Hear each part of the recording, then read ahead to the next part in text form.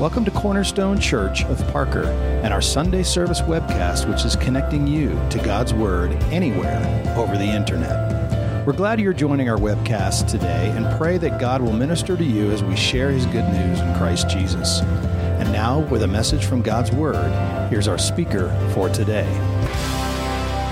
Good morning. Welcome to Cornerstone Church. My name is Mike Jones. I have the privilege of being the lead pastor here. It's good to see you guys. How are you today? Good to see you. Doing well? Fantastic. Can you turn these lights up just a little bit more, house lights, so I can see these wonderful people? Well, I wanted to say thank you for letting me get away and for all the people that held down the fort. We have a wonderful team here at Cornerstone Church.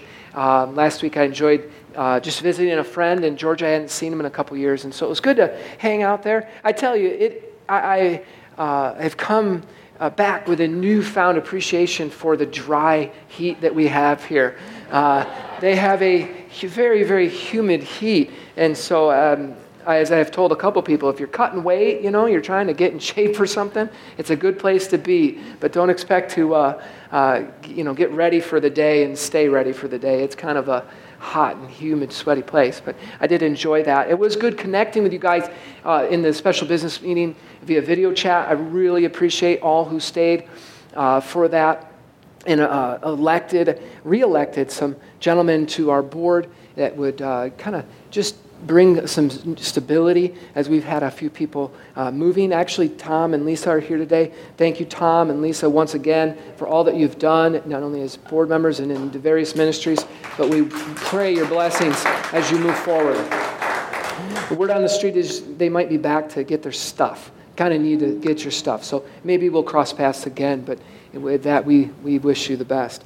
Let me just pause for a moment in case you weren't in the special business meeting, just to I think it's important to just kind of hear, even in just very briefly, the story of Cornerstone Church, especially if you're new here. But I find that periodically it's good, whether it be in our marriages or with our children or in our own lives or here at church, to tell our story once in a while. Just it reminds us kind of where we've been, where we are, and where we're going.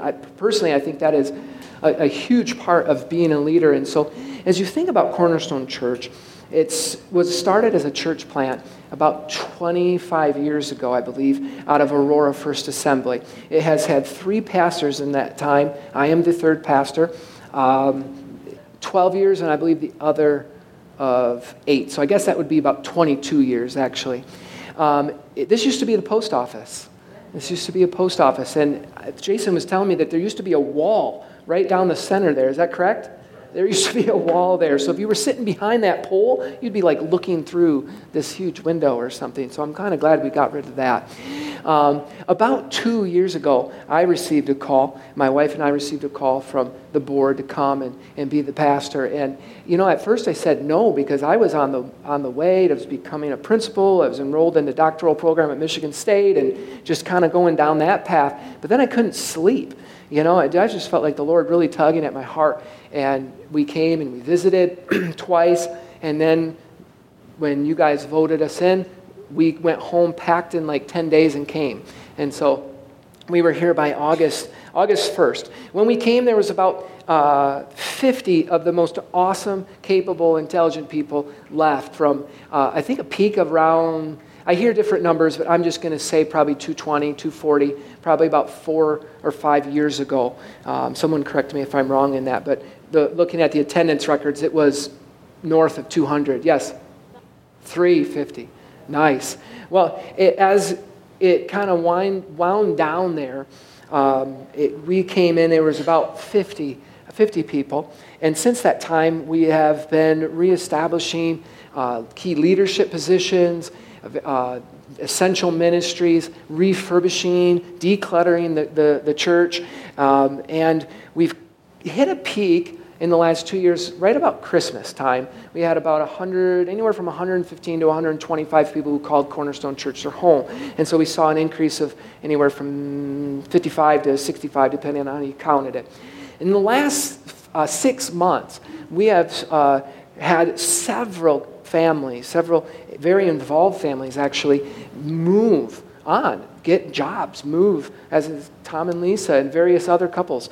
And so we are down now to probably right around 75, 85. Okay, so that's still 20 to 30 north of where we started 2 years ago, but a little down from our peak in December. And so while that could make us discouraged, I have a lot of hope for Cornerstone Church. Just some of the things that God has been doing in the past 2 years.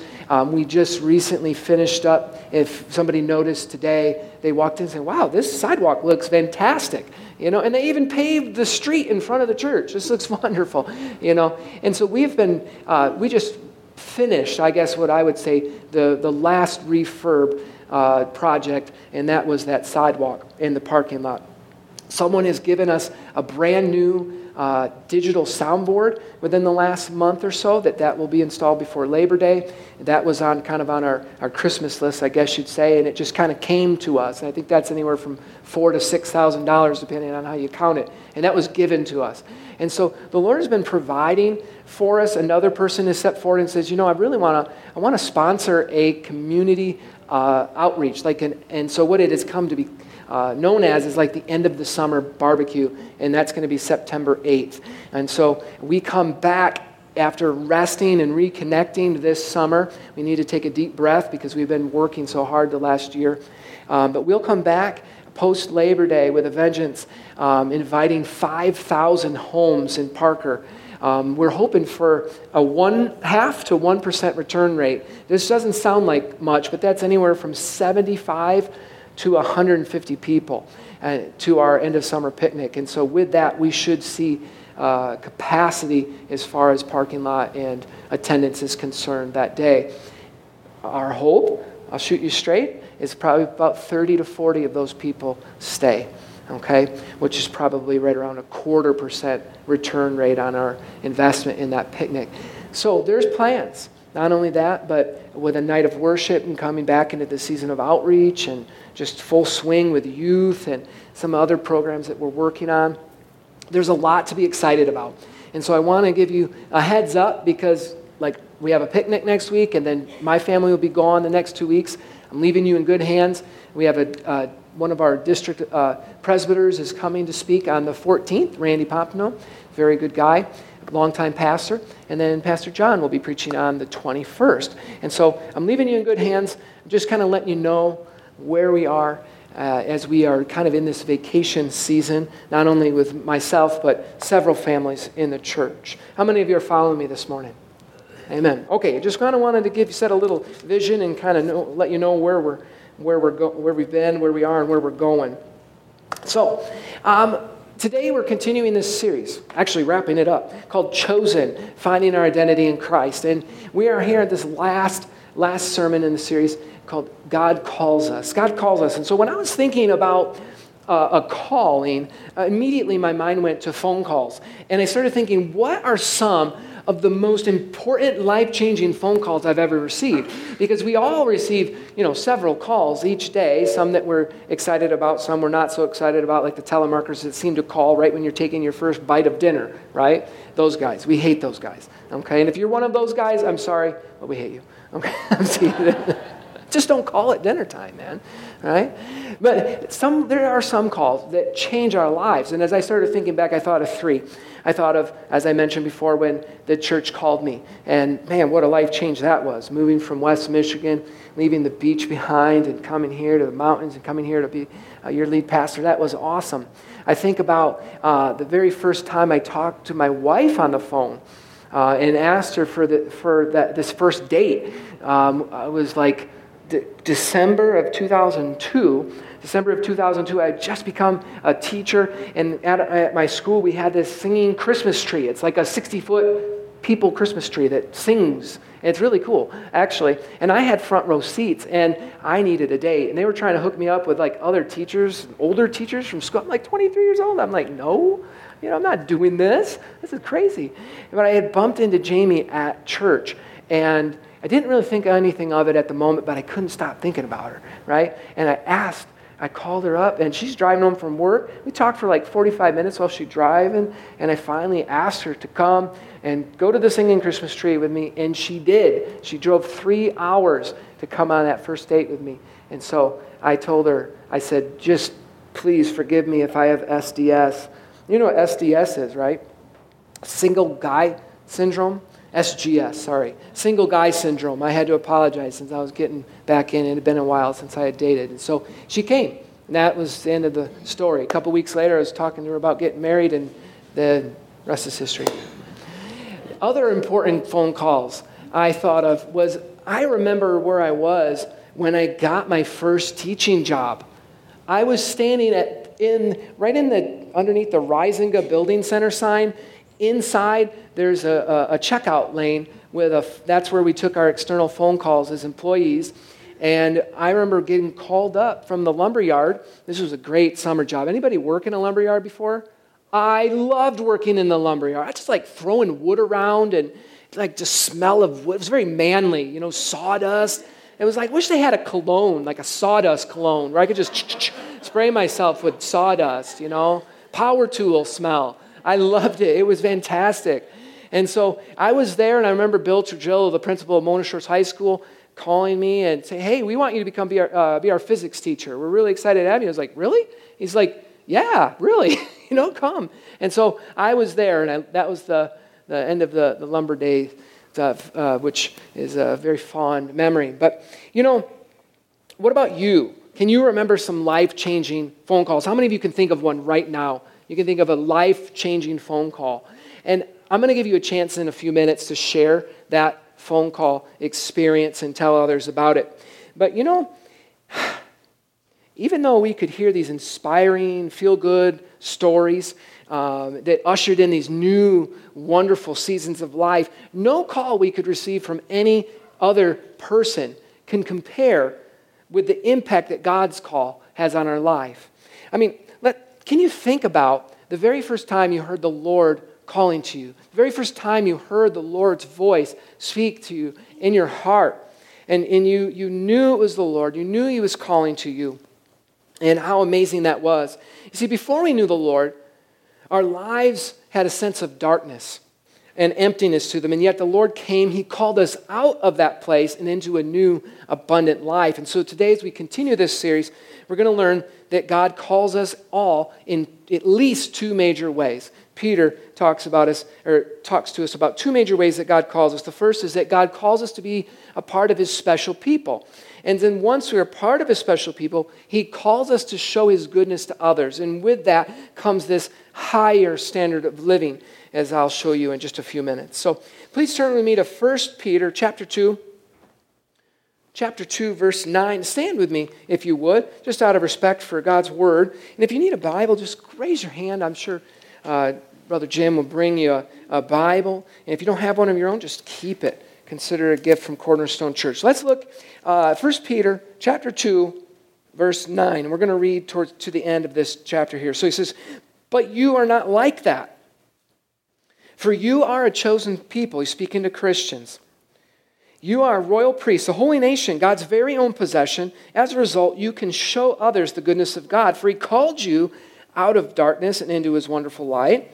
Once you had no identity as a people, but now you are God's people. Once you received no mercy, now you receive God's mercy. Dear friends, I warn you as temporary residents and foreigners to keep away from worldly desires that wage war against your very souls. Be careful to live properly among your unbelieving neighbors. Then, even if they accuse you of doing wrong, they will see your honorable behavior and they will give honor to God when He judges the world. Verse 13, for the Lord's sake, respect all human authority, whether the king is head of state or the officials he has appointed. For the king has sent them to punish those who do wrong and to honor those who do right. It is God's will that your honorable lives should silence those ignorant people who make foolish accusations against you. For you are free, yet you are God's slaves. So don't use your freedom as an excuse to do evil.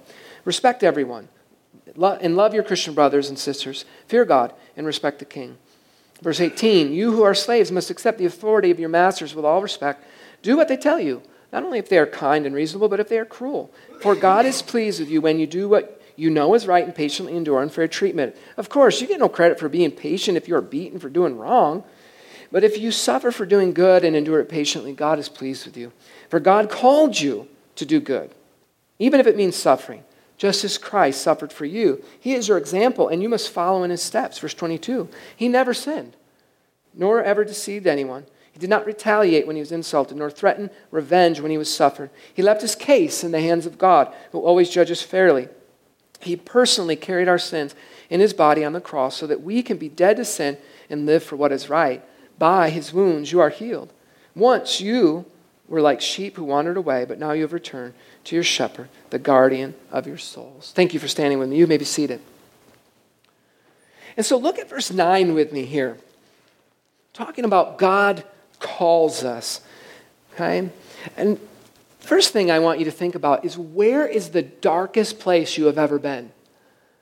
Where's the darkest place you have ever been? Like literal darkness. I remember when I was young, probably 7 or 8, my parents took my brother and I to a cave in the Appalachian Mountains. I don't think it was Mammoth Caves, but there's a ton of caves down there. And they took us in and down like this long, long, long stairway into the caves. And I remember the tour guide mentioning to me, and in my memory, she had kind of a sinister tone, and although I know that that's not true, this is how it felt at the time. She just remembered saying to me, you know, if the lights went out, you'd eventually go blind, searching for light. And so, since that time, like, I've never forgot that, and I've never visited a cave. I'm pretty much cave-free, okay? And somehow that just, I don't even remember the name of the cave. I just remember this lady telling me that I was going to go blind if the lights went out. I would be scratching the walls and trying to search for it. This is so, such a brutal picture there. I thank her for really impacting me as a child. And so, when I think about darkness and what Peter's saying here, and God called us out of darkness, what he's teaching us is that prior to expressing faith in Christ, each of us were in the dark. This wasn't a physical darkness. It was not like something we experience in a cave, but it was a spiritual darkness. It was a relational darkness, the darkness between God and I, and between us and other people. We were alienated from the light of God. And so prior to the fall of man, everyone was in the light. Everyone was part of God's special people that he talks about. Granted, there was only 2, Adam and Eve, right? But they were there. They were with God in his light.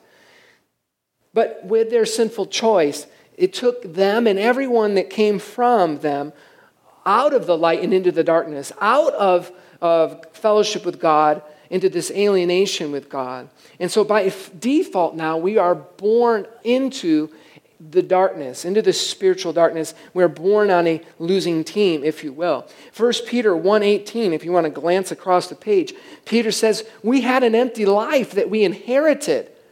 We inherited this from our ancestors. And so we were in darkness.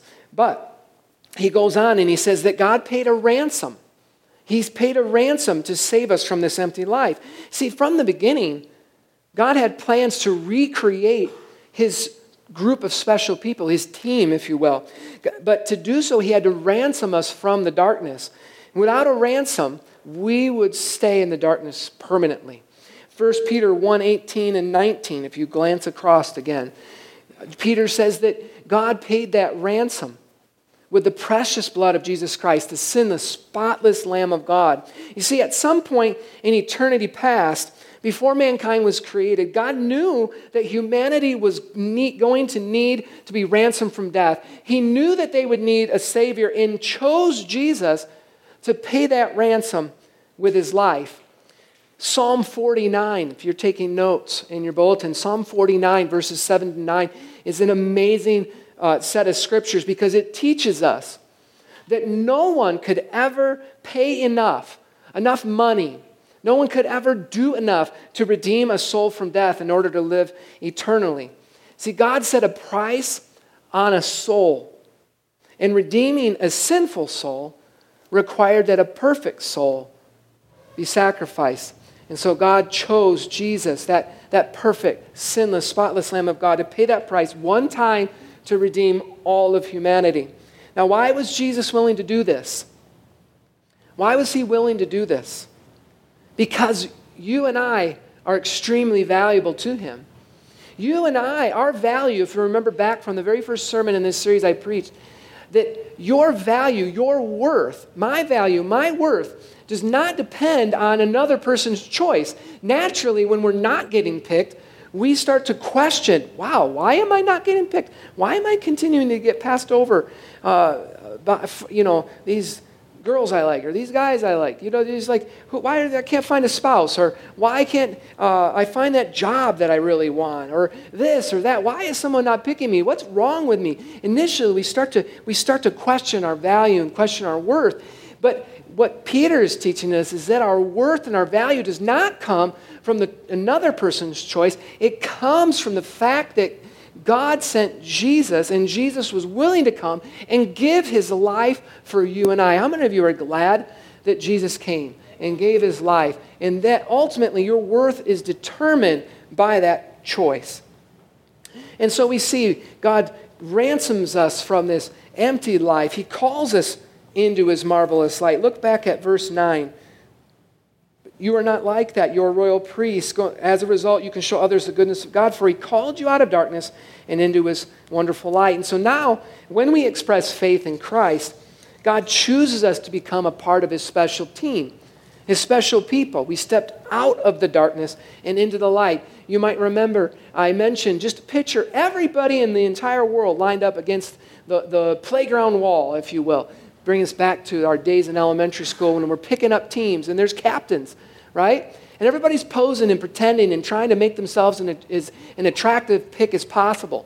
And Christ he passes over all the posers and all the pretenders and all the people who are pretentious. And he waits and he looks for those who express faith in the redemptive work of Jesus. And when they do, he says, you're on my team. It doesn't matter where you come from. It doesn't matter what you look like, what you drive, where you live, who your circle of friends is.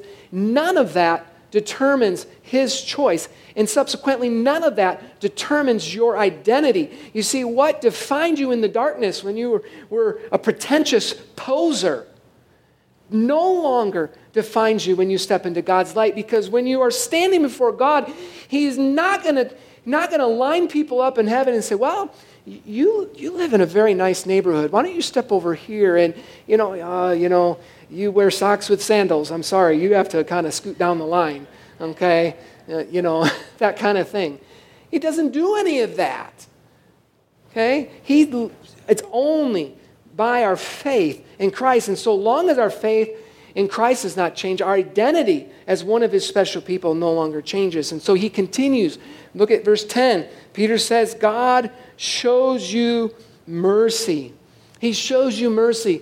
When you act like a child of the darkness, when I act like a child of the darkness, he doesn't just unchoose us and kick us off his team immediately. He coaches us. He's patient with us. How many of you are so glad that God doesn't kick you off his team every single time you do something? Well, 1 Peter chapter 1, verses 13 through 16, Peter encourages us. With this in mind, as one of God's special people, he says, live as obedient children. Do not slip back into your old ways of living. God has called you out of the darkness. Don't go back living like you are actually in the darkness. You're one of God's chosen people. You're a royal priest. You're part of his holy nation. And so what does he say? Be holy as God is holy. And so we see in these verses 9 and 10, and a few here scattered throughout chapter 1, we see that God has called us all in one major way. He's called us out of the darkness and into his light. He's called us to join and become one of his special people. When we express faith in Christ, all of that occurs. And that is the greatest, most impactful call any of us could ever receive. How many of you are thankful God has called you out of that darkness? Amen. So am I. And so I want to give you a chance right now to stand, stretch, and share. Okay? And I want you to share with those around you just a quick little story about the most impactful or memorable phone call you have ever received. Where were you? What was the call about? And how did you respond? I'm going to give you just a couple minutes to do that. So stand up on your feet. Find someone around you and share that story. When you see the lights dim and the music fade, come on back to your seats and I'll finish up the sermon.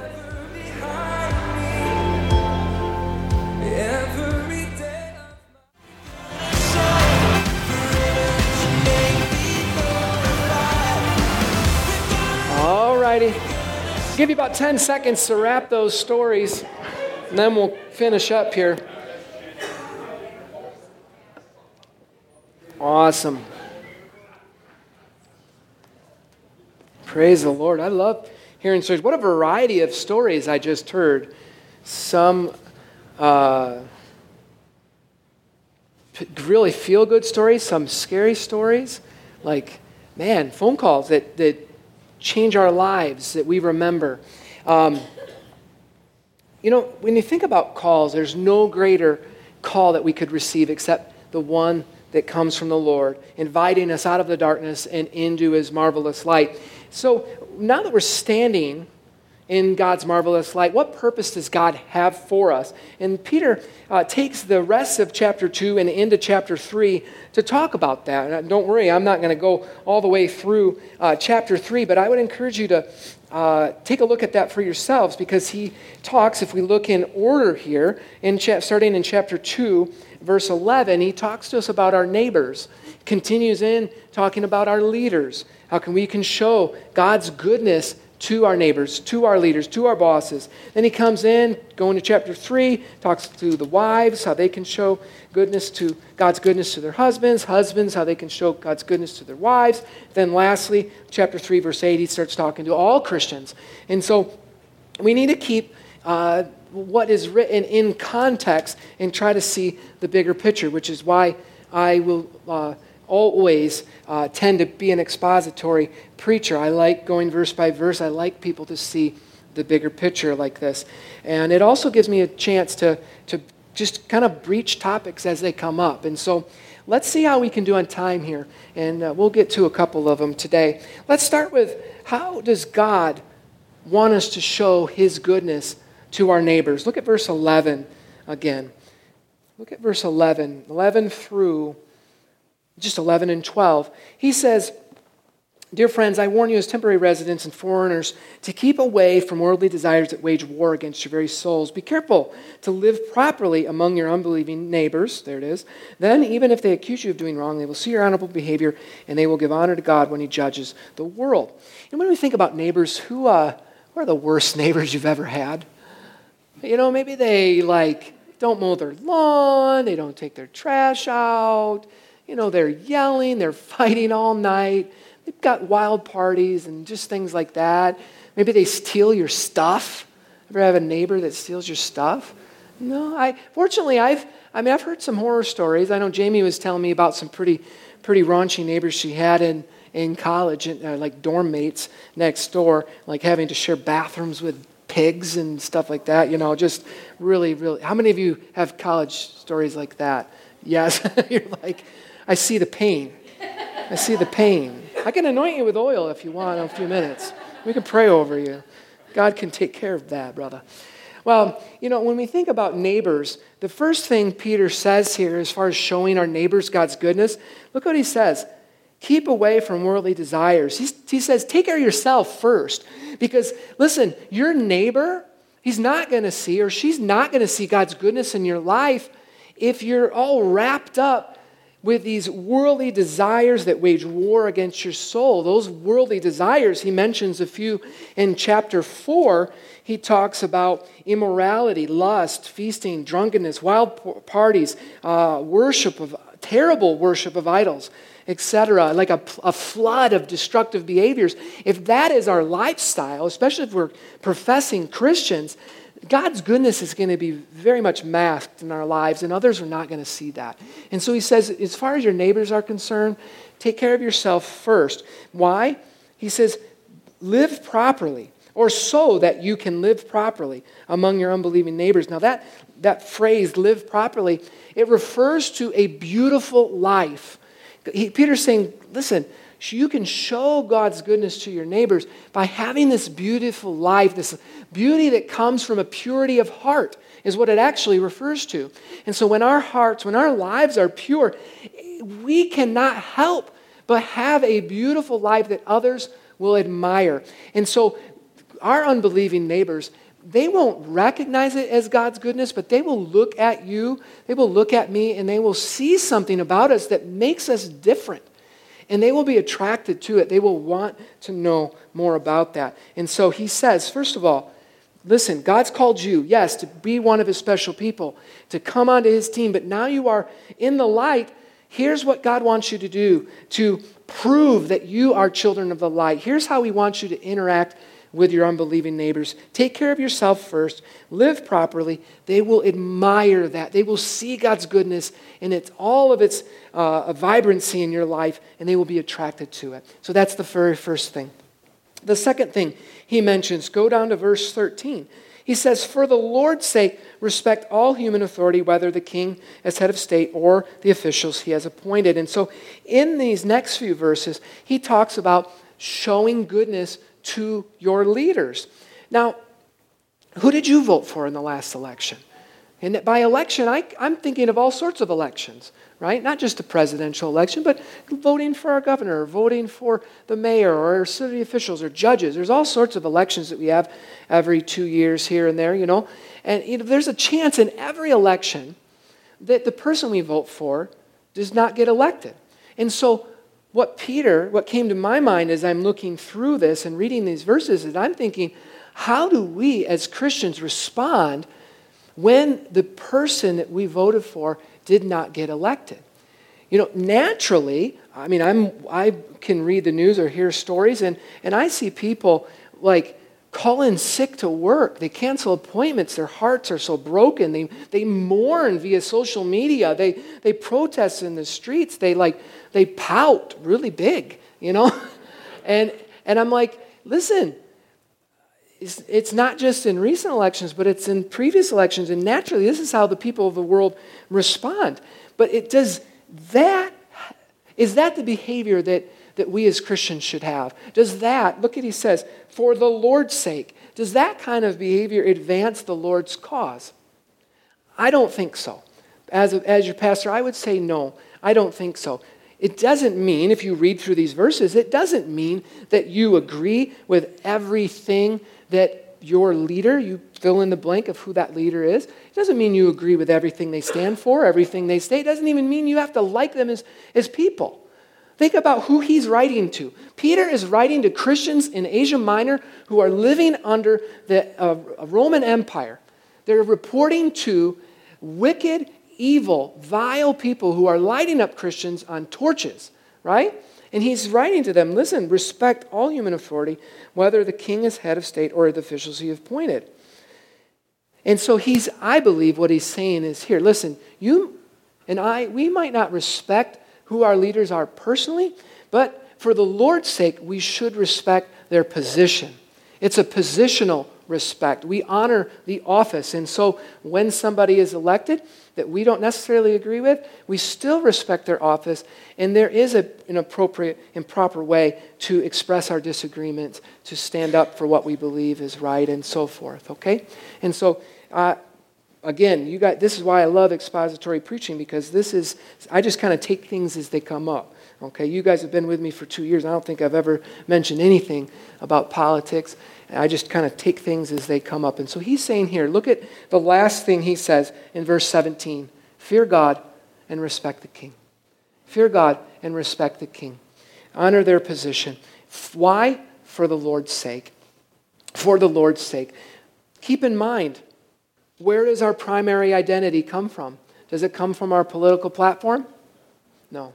It comes from our association with Christ. And so we need to make sure that we are honoring and advancing the Lord's kingdom first and foremost before we advance any political platform, no matter what end of the spectrum you are on.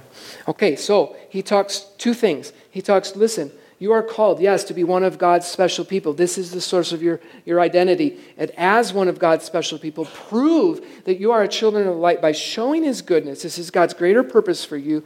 Show his goodness, one, to your neighbors, two, to the leaders, and lastly, to your bosses. He calls in verse 18, he says, you who are slaves, right? Slaves, it's kind of funny because in modern times, this would be like employees. We would translate it like employees, right? How many of you as employees feel like slaves sometimes? It's awful. It's awful. You know, one of my favorite business books is called Good Boss, Bad Boss by Robert Sutton. He's a professor at Stanford. And he just talks about, he wrote this book primarily because he has found in his studies, like as a consultant, that there are far more bad bosses than there are good bosses, unfortunately. And so I can tell you more about that book if you're interested after service. But, you know, as I was thinking about bosses, I was thinking, who was the worst boss I've ever had? Who's the worst boss you have ever had? I see some of your eyes twitching like, you know, you're like having a spasm here. Who is the worst boss you've ever had? Have you ever found yourself, you get up for work, you're like, you do your devotions, you're like praying, you're close to the Lord, you get ready, your hair looks good, everything's, man, you're dressed, you're styling, you get in the car, and as you start to think about where you're going and that boss is waiting for you, your mood starts to sour. And you just start to like get this, your eyebrows furrow. Like you're doing right there. Your eyebrows furrow, and by the time you walk in there, you're just all grumpy, and like every bit of closeness with God is gone. You know what I mean? You know, when you have a bad boss, you want to respond in one of two ways. You either want to confront them and slap them, or you want to quit. But does slapping your boss or quitting, does that really advance God's kingdom? Is that a way that you show God's goodness? I can say certainly slapping them would not, although some of them could use a good slap now and again, right? But Peter's greater concern is, how do you show God's goodness to your boss? Look at what he says. He says, you who are slaves must accept the authority of your masters with all respect. Do what they tell you, not only if they are kind and reasonable, but even if they are cruel. For God is pleased when you do what you know is right and patiently endure unfair treatment. And so he is saying, listen, one way you can show your boss God's goodness is by respecting their position. Again, we come back to this idea of positional respect. Even though you don't respect them as a person, even though they're a terrible boss, even though they're cruel, like Peter says here, when you will advance God's kingdom, you will show God's goodness to them when you continue to do what they ask you to do. Endure whatever abuse that they are giving you, when you endure it patiently. Do you have to endure it indefinitely? I don't think so. I do think there's a place when you move on, right? Obviously, there's a place when you move on. But work is one of the most common places where this suffering occurs. I think, one, because we spend so much time there. And I think, two, because it's very competitive, right? And you're working alongside unbelievers and Christians, all in the same place. And you know, Mark Twain once said that, I'm going to make sure I get this right. He said, few things are harder to put up with than the annoyance of a good example. Has that ever been true in your life? Few things are harder to put up with than the annoyance of a good example. And so some of the persecution you might be receiving, some of the flack you might be getting from your boss, might simply because your good example is standing in such contrast to his bad example that it bothers him or it bothers her. And you know what? That's going to be a source of persecution. And yet, what does Peter say? He says, God is pleased when you suffer for doing good and endure it patiently.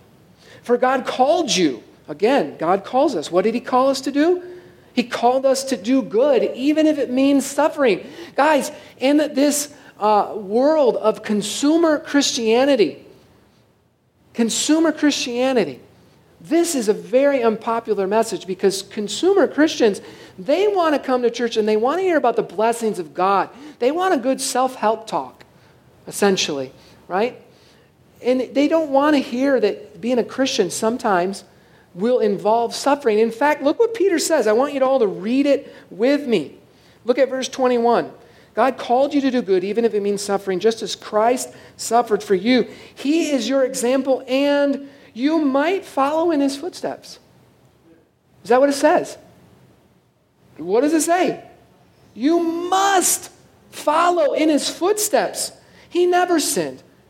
He never deceived anyone. That tells me he always did good. He did not retaliate when he was insulted. There's the slapping. You know, there's the getting back. There's the vengeful attitude. You can't do this to me. You can't treat me like this. But look what he says. He left his case in the hands of God, who always judges fairly. He personally carried our sins in his body on the cross so that we can be dead to sin and live for what is right. He suffered for doing good so that you and I could follow in his footsteps, continue to do good, and it will mean suffering at some point.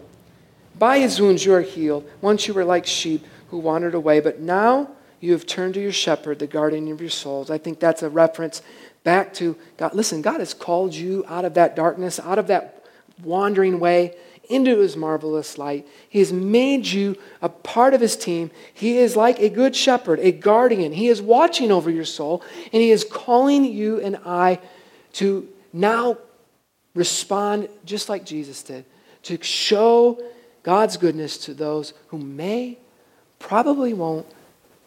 Sometimes they really will return our evil, or our good with evil. How many of you have ever had that happen to you? It's frustrating. It's hard to deal with. And yet this is what God calls us to. Today as we wrap up, I hope it's been a blessing to you. We're talking about the calling that God has on our lives. He's got at least two callings. The first, he calls us out of that darkness into his marvelous light. The second, he calls us to show his goodness. I've given you three. Peter has given us three types of relationships that we can show God's goodness. One, to our neighbors. Two, to our leaders. And lastly, to our bosses. With that, would you stand and pray today? Thank you. I'm just a couple minutes over normal. Hopefully this has been a blessing to you. Pray with me today. Father God, I just thank you so much that you have shown goodness to us. Lord, you sent Jesus to die for us when we hated you. You showed us more good than anyone has ever shown us when we returned your goodness with evil. Lord, we didn't realize it at the time, but you were making a way for us to come out of that darkness, to come into that renewed relationship with you and find the strength to renew relationship with others. Lord, I pray if there's anybody here today, Lord, that doesn't know you, or anybody listening to the podcast that doesn't know you, I pray that they would hear your voice calling to them, calling them out of that dark place into your marvelous light. Father, we thank you so much that you have called us as followers of Christ, and now give us the fortitude, give us the strength to make that choice, to follow in your footsteps, even if it means suffering for doing good. Lord, help us with our neighbors, help us with our leaders, help us with our bosses. Lord, we need you. We need you. Lord, we just need your Holy Spirit to empower us in Jesus' name. And I pray a special blessing over every person as they go.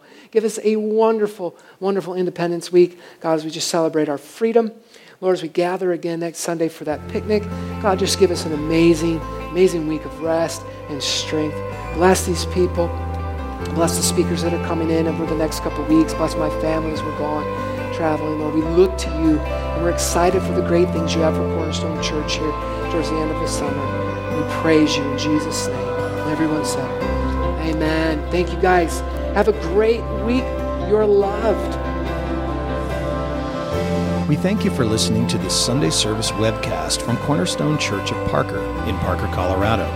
We hope that His truth has enriched your life and inspires you to greater works in God's kingdom. We invite you to worship with us in our Sunday morning service or join in our other ministry events posted on cornerstonechurchofparker.org. Cornerstone Church, built on the firm foundation of Jesus Christ and connecting people to God, each other, and to our world.